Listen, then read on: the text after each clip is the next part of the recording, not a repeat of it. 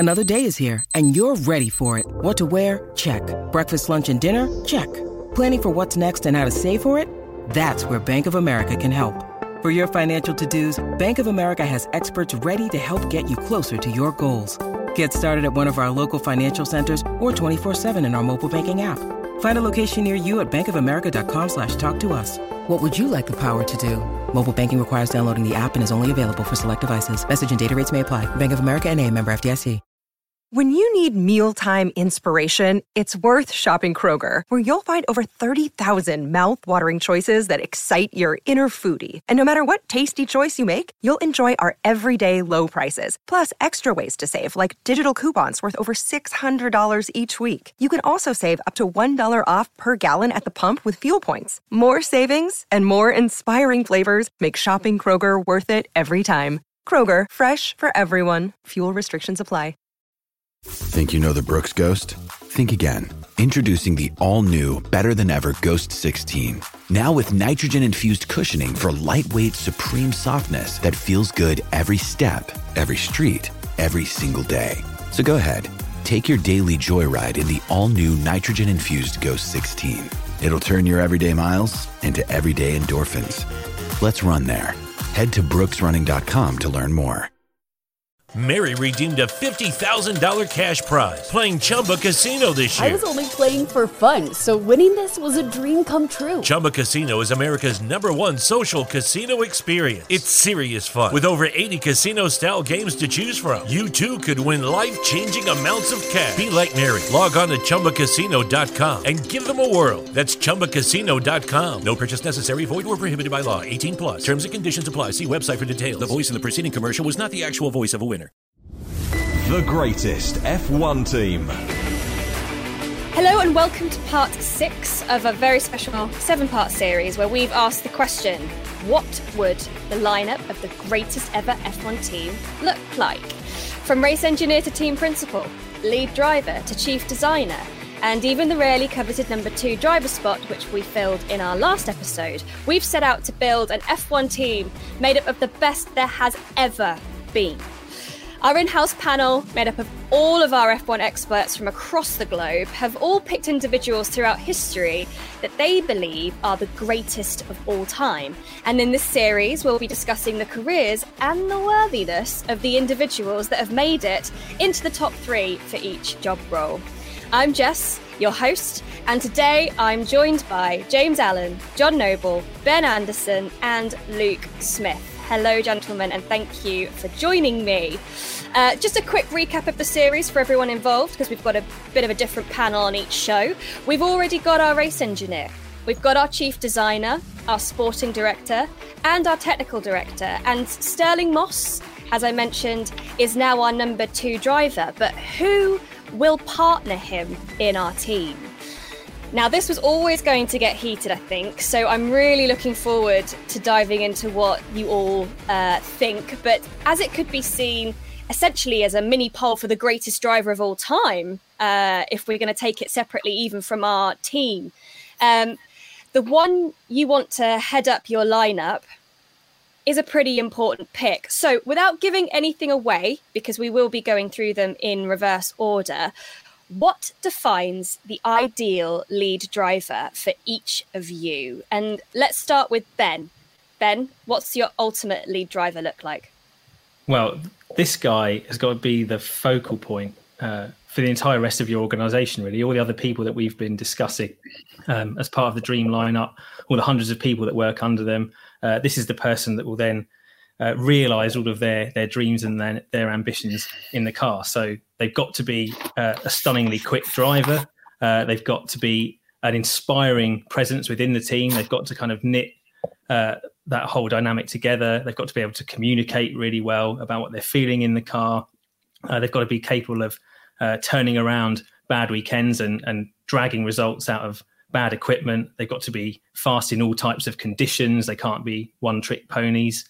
They've also got to be able to get on it straight away. No wasting time right there from the first practice session. And I think they've also got to be someone who conducts themselves with a high degree of sportsmanship. They've got to be somebody who can represent your organisation. You're going to be front and centre on camera all the time. you've got to be the complete package. Belief and inspiration of the team is one of the key factors that, a driver's, one employee, perhaps the most important employee of the team, but that's the speed they have has to be enough to inspire everybody. So every mechanic, every engineer, every person working in the factory goes the extra mile because they know that if they make an extra 1-2% of effort, the driver will, deliver the results. And if that can be the difference between finishing second and finishing first, that's an awful lot of victories, come off the back of it, simply from that belief that making this effort is so worth it. I think that's exactly right. People line up behind the lead driver and it either happens or it doesn't happen, and you have to make it happen. So, Vettel, a brilliant driver, 4-time world champion, but he's not made it happen at Ferrari. Alonso, some of the moves he made in his career couldn't make it happen. I think critically important for a lead driver is to make very few mistakes, which is very difficult because you're under a lot of pressure. You're under the most pressure, really, especially if you're in a team that's expected to go for championships, which obviously our greatest ever F1 team would always be expected to go for. So you can't afford to make mistakes, and you've got to cope with the pressure. You've got to be good at team building. Everyone's got to be completely bought into things, and you've got to keep them willing to want to go again. You're almost like another team principal as a lead driver. You can't have any off days. And just picking up on Ben's point, which I think is actually a really important one, if you're talking about the absolute ultimate greatest lead driver in Formula One of all time, is this a lead driver who's a sportsman or someone who wanted to win at all costs? And that is a key part of the decision-making process. Team element of it, I think that is so important for our lead driver. We are looking for someone who can really sort of galvanise the team and get everyone, as James said, bought into this project and what they're going for. You don't have any great lead drivers who are sort of very quiet and very, very sort of, I guess, tactical.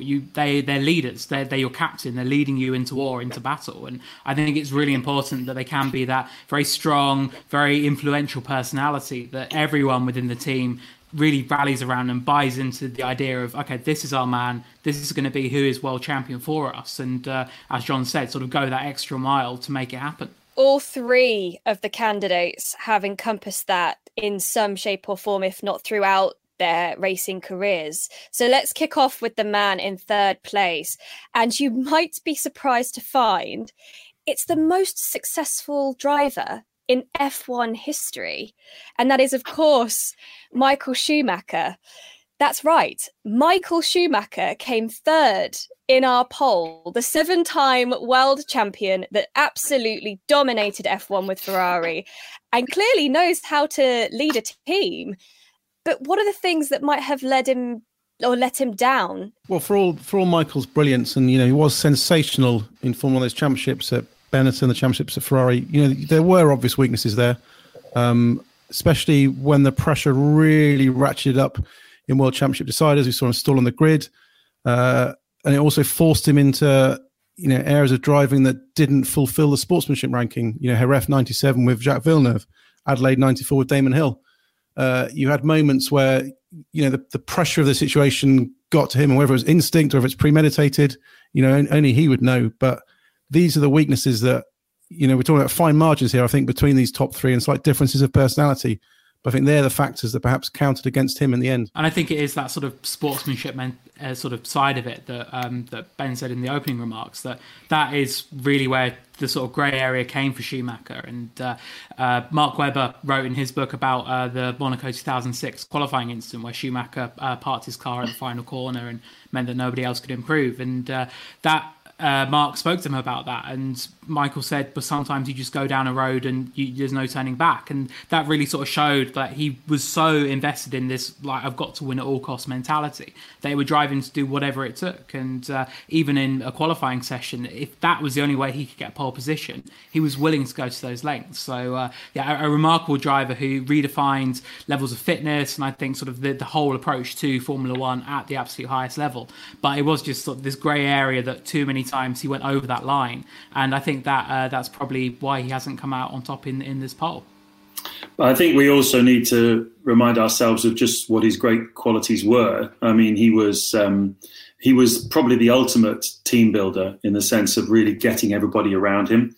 I wrote a biography with him, two biographies of him actually, and one of them it was the detail that came out from the people that worked with him. He remembered everybody's birthdays, and he would literally be having a massage after a free practice session, and he'd be saying, right, whose birthdays are coming up next? And Sabine Kemmer, who was then his assistant, was, well, they got this one on the 25th, and he's like, what do you think they'd like? And she sat there many times thinking, he's got better things to do than think about this, but he just couldn't be happy until he knew that everybody had been looked after, everybody felt they were completely on his side, and everybody was completely focused on winning. And the lengths that Schumacher went to win fairly, in terms of the intangible side of the racing and getting everybody on his side, and the work he did behind the scenes with Max Mosley, who was then the FIA president, to just get the rules slightly changed about this or that, and getting Bridgestone on side so they could have this testing, enormous amounts of testing. All of these things were his sort of competitive advantages, and he took it to a complete other level.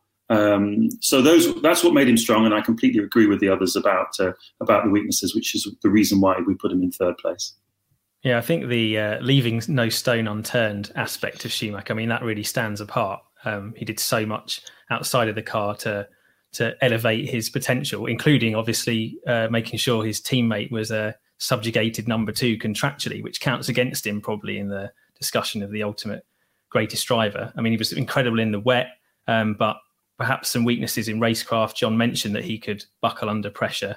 And let's not forget, I mean, he was kicked out of the 1997 World Championship for taking Jacques Villeneuve off. So, that's a massive stain in terms of the guy who's, the face of your race team. So undoubtedly a great driver, but a very controversial one. We all know about the Schumacher chop. He almost put his former teammate Rubens Barrichello in the pit wall in Hungary one year. So whenever you discuss Schumacher, there's always a division of opinion about the man, mainly because of this preparedness to win at all costs. In some senses, it's a good thing, but it can count against you as well. Schumacher still to this day holds so many records to his name, 91 race wins. Do we think that those records are under threat from up-and-comers? And I don't want to give the game away, obviously, because we may be talking about people, but are those records under threat? And will that ever diminish his reputation or his memory in Formula One? Lewis Hamilton's on the cusp of a 7th World Championship, could easily go on to get 8, 9, maybe even 10, depending how long he goes on and how long the Mercedes steamroller keeps going on. But I think the numbers, whatever Lewis goes on to achieve, and if he breaks all of Michael's records, I still think it will take nothing away from what Michael achieved in the sport. It was a different era. And you always find when you have these driver-defining periods in the sport, you just wish you could pull them all together and we could have had, Michael Schumacher, Lewis Hamilton, Ayrton Senna, Alain Prost, Jim Clark, Sterling Moss, all in an equal car, all gunning it out, and we can see which one was really the best. Yeah, I think it's a bit of a shame. Well, it's obviously a massive shame for Formula One that Ayrton Senna was cut down in his prime, really, because we never really got to see him and Schumacher go at it, and there was a bit of a dearth of opposition for Schumacher as he rose, and it took really until the mid-2000s when Fernando Alonso came properly on stream for Schumacher to be really challenged. I know Mika Hakkinen gave him some opposition, and they go back in a rivalry to the Formula 3 days. But it always felt that not only did Schumacher, have weak teammates, but he also didn't necessarily have the greatest opponents during his pomp. I think the other thing that makes these guys stand out is they're the reference point driver for their era. It's not just that they're multiple champions or team leaders. It's like Jackie Stewart was a guy who was the first proper professional racing driver in that sense, and then along came Senna in the late 80s, early 90s, who took it to another level again, and then Schumacher took it to et cetera, et cetera. You can pick out maybe 5 guys through the history of the sport who've redefined the sport by the way that they've gone about it. And Michael, as I said before, is just just unbelievable lengths that he went to win, and for that you've got to admire him. Regardless of whether his records do stand or whether they're broken in the near future, he will always be remembered as the man who did redefine so much in Formula One. He, I think, for me, really brought it into the 21st century in terms of his approach to driver fitness and just the whole team building exercise. I don't think we'd seen it quite to the level that Michael did it before. And I think that, it looks likely, I think personally, that his records will, at least one of them, the win record, I think that will fall in the next year or two. Whether Lewis Hamilton gets to 7 or 8 world titles, we'll see. And I think that even if Lewis were to reach that level, I think we wouldn't look at Michael in any lesser way. I don't think that would reduce his greatness at all. I think it would just be a different wording. Instead of saying he is statistically the greatest of all time, it would be one of the greatest of all time. But he absolutely will always be up there, and I think has such a huge place within Formula One history for that. The next driver on the list is another who is regularly central to any debates over the best there ever was. But Ayrton Senna does not make our final team. 3 world championships, stunning skills behind the wheel, and a hero to so many, even to this day.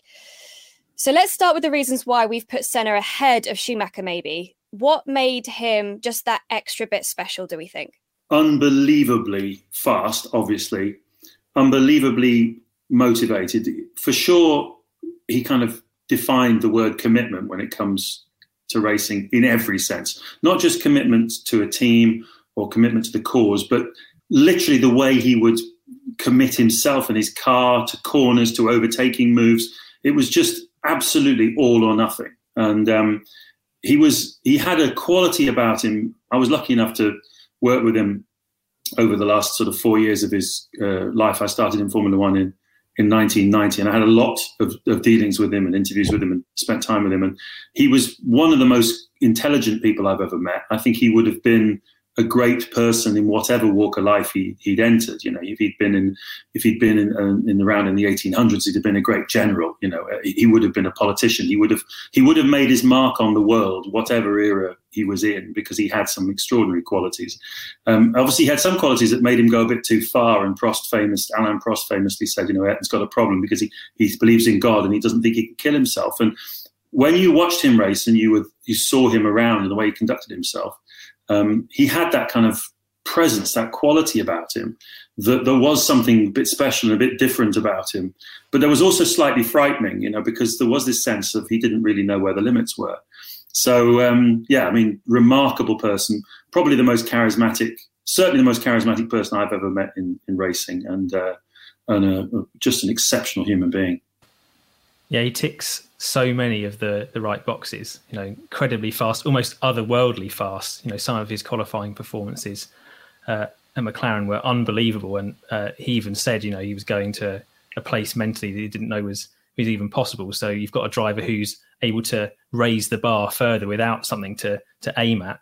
An inspirational figure out of the car. As James mentioned, you know, someone with so much charisma, you really need that in your lead driver. Incredible racer, huge determination to win. But again, the one thing that lets him down, I mean, it's apt that James mentions 1990 because, of course, he infamously took out a great rival Alain Prost to win that year's championship at Suzuka. And that's the thing that lets Senna down for me. It's that his willingness to win and win at all costs was, you know, to a level that he was prepared to put other drivers' lives in danger. And I don't think really we can countenance that when we're looking for our top lead driver. I think Senna's the proof that the lead driver in this poll isn't just about speed. I mean, you know, I think in speed, if you wanted to put anyone in there and say, right, here's the car, you go and grab pole position, Ayrton Senna would be your man. But being a number one driver isn't just about, you know, that speed, that pole position lap, being the fastest. It's about being the team player. It's about the belief. It's about the sportsmanship. It's about not buckling under pressure. It's about not letting, you know, title fights and rivalries and politics affect you on the track. And, you know, unfortunately, I think in the end, that's perhaps the one thing that moves Ayrton back just a little bit. Yeah, I'd agree with that. And it is that, I think, that political side of it that so many of the great drivers have fallen into that trap. Fernando Alonso, I think, is perfect proof of that. But I think with Senna, that really was the peak of it. We saw, obviously, how fraught things became at McLaren when he was there with Alain Prost, and that real sort of dream team lineup that you had with the whole McLaren Honda project. It was meant to be the greatest thing ever, and it produced, I mean, some of the most incredible stories for F1. They're ones that we talk about to this day. But it wasn't a perfect team, and that's why we could never put this together with two number one drivers, I guess, in this kind of way, because that is proof that it just does not work. But Senna, I mean, he was an inspiration to so many, and I think you saw, the outpouring of emotion from all of Brazil following his death, and that really showed just how significant a figure he was to not just the Formula One community, but I think to that entire country. He was a real sporting icon in that way. His advantage, I think, as well over Schumacher, who was a similarly kind of controversial figure that was prepared to drive into other drivers to win races, is the caliber of the drivers I think he was up against. Because he had Prost as a teammate, which is Prost one of the greats himself, and he was up against Nigel Mansell, who I still think was very much underrated. He was a very, very good driver, Nigel Mansell, very competitive. Early in his career, he had people like Nelson Piquet around. So he never. And then Schumacher, right at the end of his career, he was up against some tough customers, and so he had to be the way he was. That's an interesting point that you've raised as well, because one of the questions I was going to ask for your inputs on was, does the way a great's career end affect the reflections and our memories of them in their prime? Obviously, we very sadly lost Senna way before his time, but Schumacher retired, came back, and retired again. Does that affect our positioning of greats, or is that something that we should take no heed to? How careers end or how lives end does affect how you reflect on them. We see musicians, when a musician dies in the peak of his career, he's worshipped. They become godlike status. Whereas if they'd carried on in their career, had 5 dud albums, and ended up playing pubs and Sunday lunchtimes with very few fans there, you judge their career very differently. And I think it's the same in Formula One. Schumacher's partly clouded by the fact that the return of Mercedes wasn't as successful, and I think Ayrton being killed in his prime, potentially on his way to more world championships, means the perception of him is perhaps greater than if he'd seen out his career, maybe won 1 championship and had 4, 5, 6 difficult seasons. It's an inevitable part of how you review people's lives. I'd slightly disagree with that point. I agree that Senna being cut down in his prime, that kind of elevates him, because you never got to see him fade away. He just burned out. Whereas in Schumacher's case, you can look at it 2 ways. You can say, he came back and had a less successful career with Mercedes, which is statistically true, and that taints what he did before. But you could also say, well, he came back after a break, much older, and achieved a phenomenal amount considering where he was in his timeline as an athlete.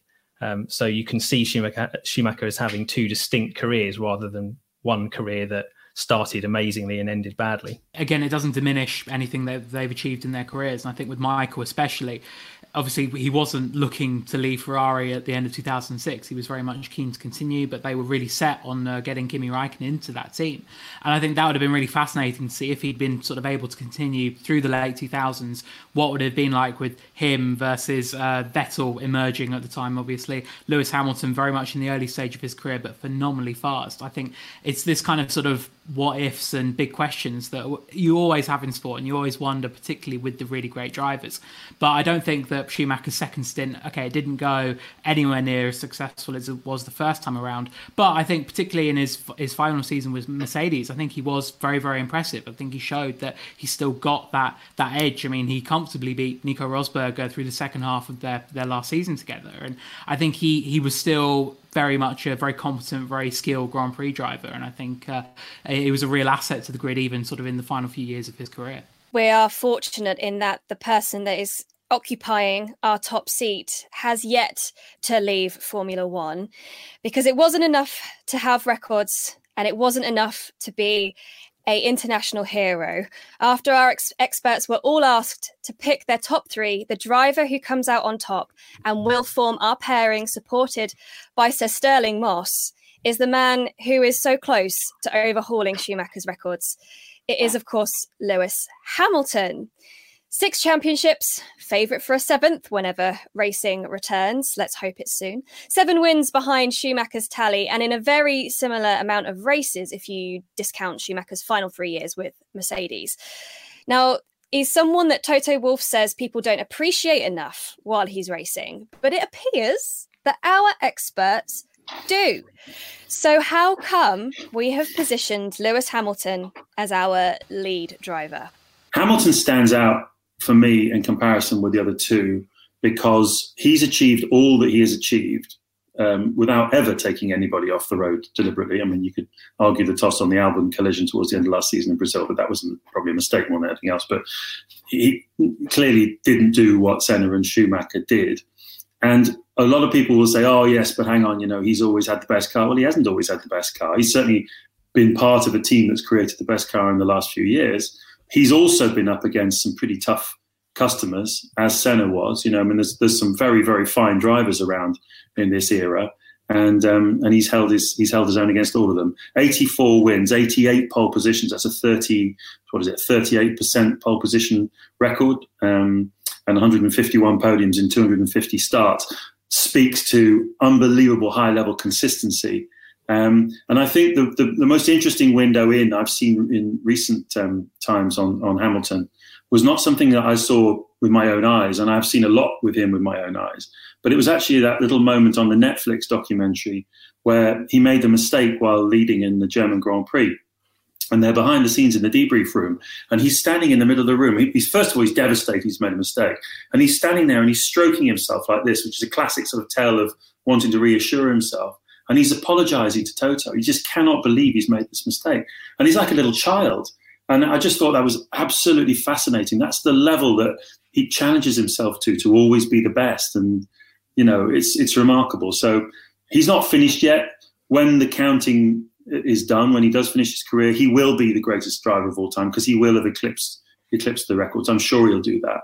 And he's done it without ever taking anybody off. I think it is that level of sportsmanship that really does set Lewis apart. And we've had two recent interviews, first with Nico Rosberg, obviously Lewis Hamilton's great rival during their years with Mercedes.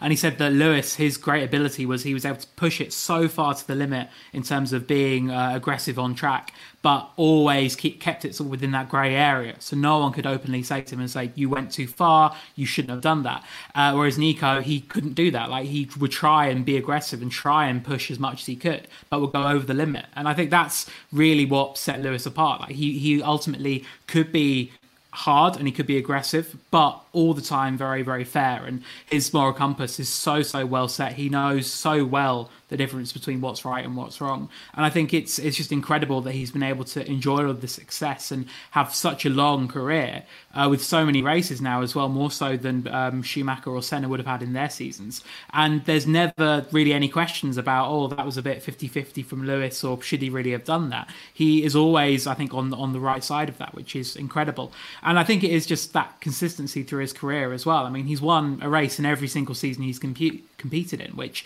that blows my mind to this day, because as James said, he's not always had the quickest car, and some seasons he's not even had the second quickest or the third quickest car. Like, he's really had some difficult seasons.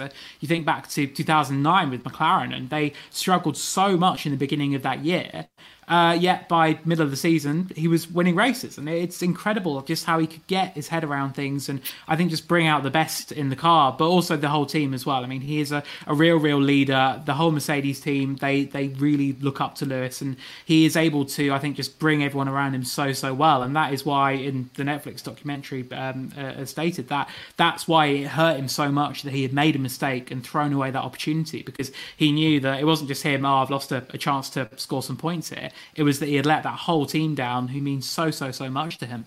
And he makes so few mistakes as well. When you look at, you reflect over Michael's career and Ayrton's career, a lot of crashes, a lot of incidents, a lot of times where they perhaps didn't capitalise. Whereas Lewis, you always feel he's there, he's delivering to the maximum of that car. The incident of Albon in Brazil last year was the exception. Very, very rarely does he make a mistake like that in the heat of the battle. And he's also, I think what's underappreciated about Lewis is how hard he works to deliver to this level. I remember being in Monaco last year. I went to the Gran Turismo World Finals where he appeared on stage as an ambassador for the game. And he was speaking to the gamers. I don't think he didn't realise there were some F1 journalists in the audience, but he opened up hugely about the efforts he goes into, download all the manuals on the car, on the reading, understanding how his driving needs to adapt to the tyres, working with the engineers, the processes he goes through to run through Friday practice. Does he need to change his line? Does he need to change the braking points? Does he need to change angles he's taking corners on? The whole approach to the weekend. He's a really hard worker. And I think that's one of the aspects that perhaps of him people don't really appreciate from the outside. Coupled with that dedication at track is his dedication off track, which was something that you all raised as being really important for a lead driver. And arguably Hamilton has fully transcended the world of Formula One and the sport that he occupies, and is a figurehead and a hero and a leader in his own right. Now, that very much could be a product of the time that he finds himself in, and the birth of social media and the kind of hype that is surrounding lead athletes. But he is in his own right a figurehead, and with that comes the unfortunate side that he's also very divisive. Whenever you interview Lewis, he's very thoughtful in his answers, but when you read back what he said, it doesn't always seem that coherent, and often it looks on the surface quite arrogant. So I think he's quite easy to misrepresent, and it's also easy for him to accidentally misrepresent himself, because actually what you find with him is that he's quite a humble, generous, thoughtful person. But that doesn't necessarily translate when he's in front of the media spotlight. And then also you've got, this challenging career. He's not come from a typical motorsport background, not as privileged as some of his peers or his predecessors. He had a very difficult spell at McLaren, where he made a lot of his mistakes. We've talked about how he doesn't drive into people, but he did have a lot of incidents early in his career. The great thing about Lewis is that he's improved all the time. He keeps getting better. And you don't see him make those mistakes anymore. You don't see him crack under pressure in the way that Schumacher did even later in his career when he was properly established. So another thing really that elevates Lewis is that he has to take a lot of heat from outside, but he wears it lightly. He's had to deal with that, as you say. It's a bit like if you watch the Amy Winehouse documentary, and a lot of what brought her down was just the sheer amount of attention and controversial attention around her. She couldn't shut that out. And when you're that famous and you're under that much scrutiny and that much pressure, particularly with social media, as you say, Jess, where people are messaging you back and you can see that there's large swathes of people that really don't like you, you've got to kind of rise above all of that. And hence that Still I Rise thing on his helmet, I think. As to where it all started, I noticed this obviously in the last couple of years with when I was commentating with ITV when he entered the sport, and there was this, straight away, this sort of polarizing thing. And I remember a part of it then was the fact that there was a sense that he was entitled. He had this sense of entitlement. He didn't really feel he'd paid his dues. He'd sort of just suddenly launched into one of the best cars on the grid and was winning races, in his first few months as a professional Grand Prix driver. And a lot of people didn't really like that. They thought he was kind of manufactured by McLaren and was here as a product and stuff.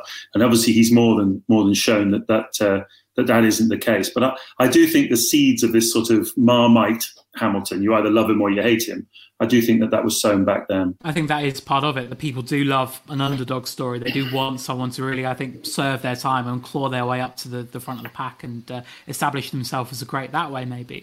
Whereas Lewis, from day one, was immediately good, immediately quick. We saw, obviously, at the very first corner of his very first race when he overtook Fernando Alonso. That was a huge statement to make. And I think that's maybe part of it, why people don't quite sort of relate to him or maybe like him as much as other sportsmen. And I always find it baffling, because you look at his records, you look at his domination of F1 as it has been over the past sort of 5-6 years or so. And I think if you took that and applied that to any other British sportsman in another sport, I think everyone would immediately flaunt that as one of the greatest things ever done by a British sportsman. Whereas Lewis, there's still, I think, this question mark saying, if he's got the best car, then that kind of detracts from it. But no, to me, Lewis he's an incredible character. And I think it's quite nice when you do see people changing their opinions. For example, when he did the documentary with Billy Munger at the end of 2018, that really showed Lewis's sort of very personal side. And I had quite a few friends outside of Formula One message me and say, I've watched this documentary and it's really changed my opinion on Lewis Hamilton. And I think it's that kind of side that I think as media, I think it is important that we do talk up and we do show. I think it's important that the wider, maybe tabloid media, do sort of look at the great that Lewis does, not just in F1, but outside of the sport as well, because he's a global megastar. He's done a lot for Formula One by being more than just a Formula One driver. He doesn't want to fit into this box of simply driving a car. He wants to do all these other ventures as well, which I think it's really refreshing to see that, and I think it helps take the sport to so many new places. If we take it back to our original framework, I mean, he ticks all of the boxes, doesn't he? You know, he's extraordinarily quick, has more pole positions in Formula One history than anyone, incredible wet weather driver, as all of our top 3 candidates were. Some amazing performances, brilliant racecraft, wheel to wheel. His judgment now is exceptional and unblemished.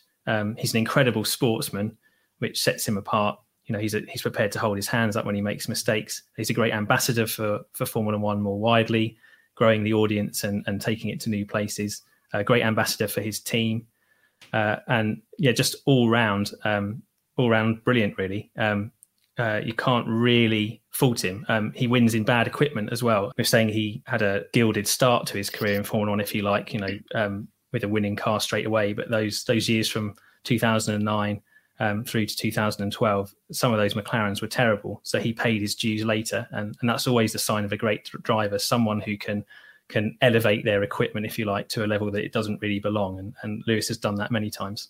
He is deserving of our number 1 seat in the team. And that means our team is nearly complete. Just the team principal needed to keep a handle on all of this and make sure everything's running as it should be, and deal with the influx of fan abuse for not picking the driver lineup that everybody at home wanted. But who gets that role? Find out tomorrow. Thanks for joining us. See you next time.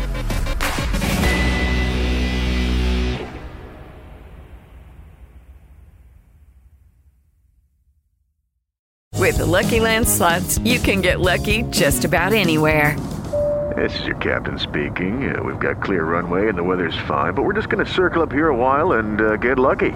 No, nothing like that. It's just these cash prizes add up quick. So I suggest you sit back, keep your tray table upright, and start getting lucky. Play for free at LuckyLandSlots.com. Are you feeling lucky? No purchase necessary. Void where prohibited by law. 18+ terms and conditions apply. See website for details. The world is waiting for new thinking, for bold ideas that embrace a globally connected community, working together to create a better future for all. And that future, it can be found here at UC Riverside. Here, you'll join a community where diversity equals vitality, where support and empowerment lifts spirits and propels ideas forward. Fearless, innovative, connected. UC Riverside. Bold hearts, brilliant minds. Sports Social Podcast Network. Step into the world of power, loyalty, and luck. I'm gonna make him an offer he can't refuse. With family, cannolis, and spins mean everything. Now, you wanna get mixed up in the family business. Introducing The Godfather at ChumbaCasino.com. Test your luck in the shadowy world of The Godfather slot. Someday, I will call upon you to do a service for me. Play The Godfather, now at ChumbaCasino.com. Welcome to the family. No purchase necessary. VGW Group. Void where prohibited by law. 18+. Terms and conditions apply.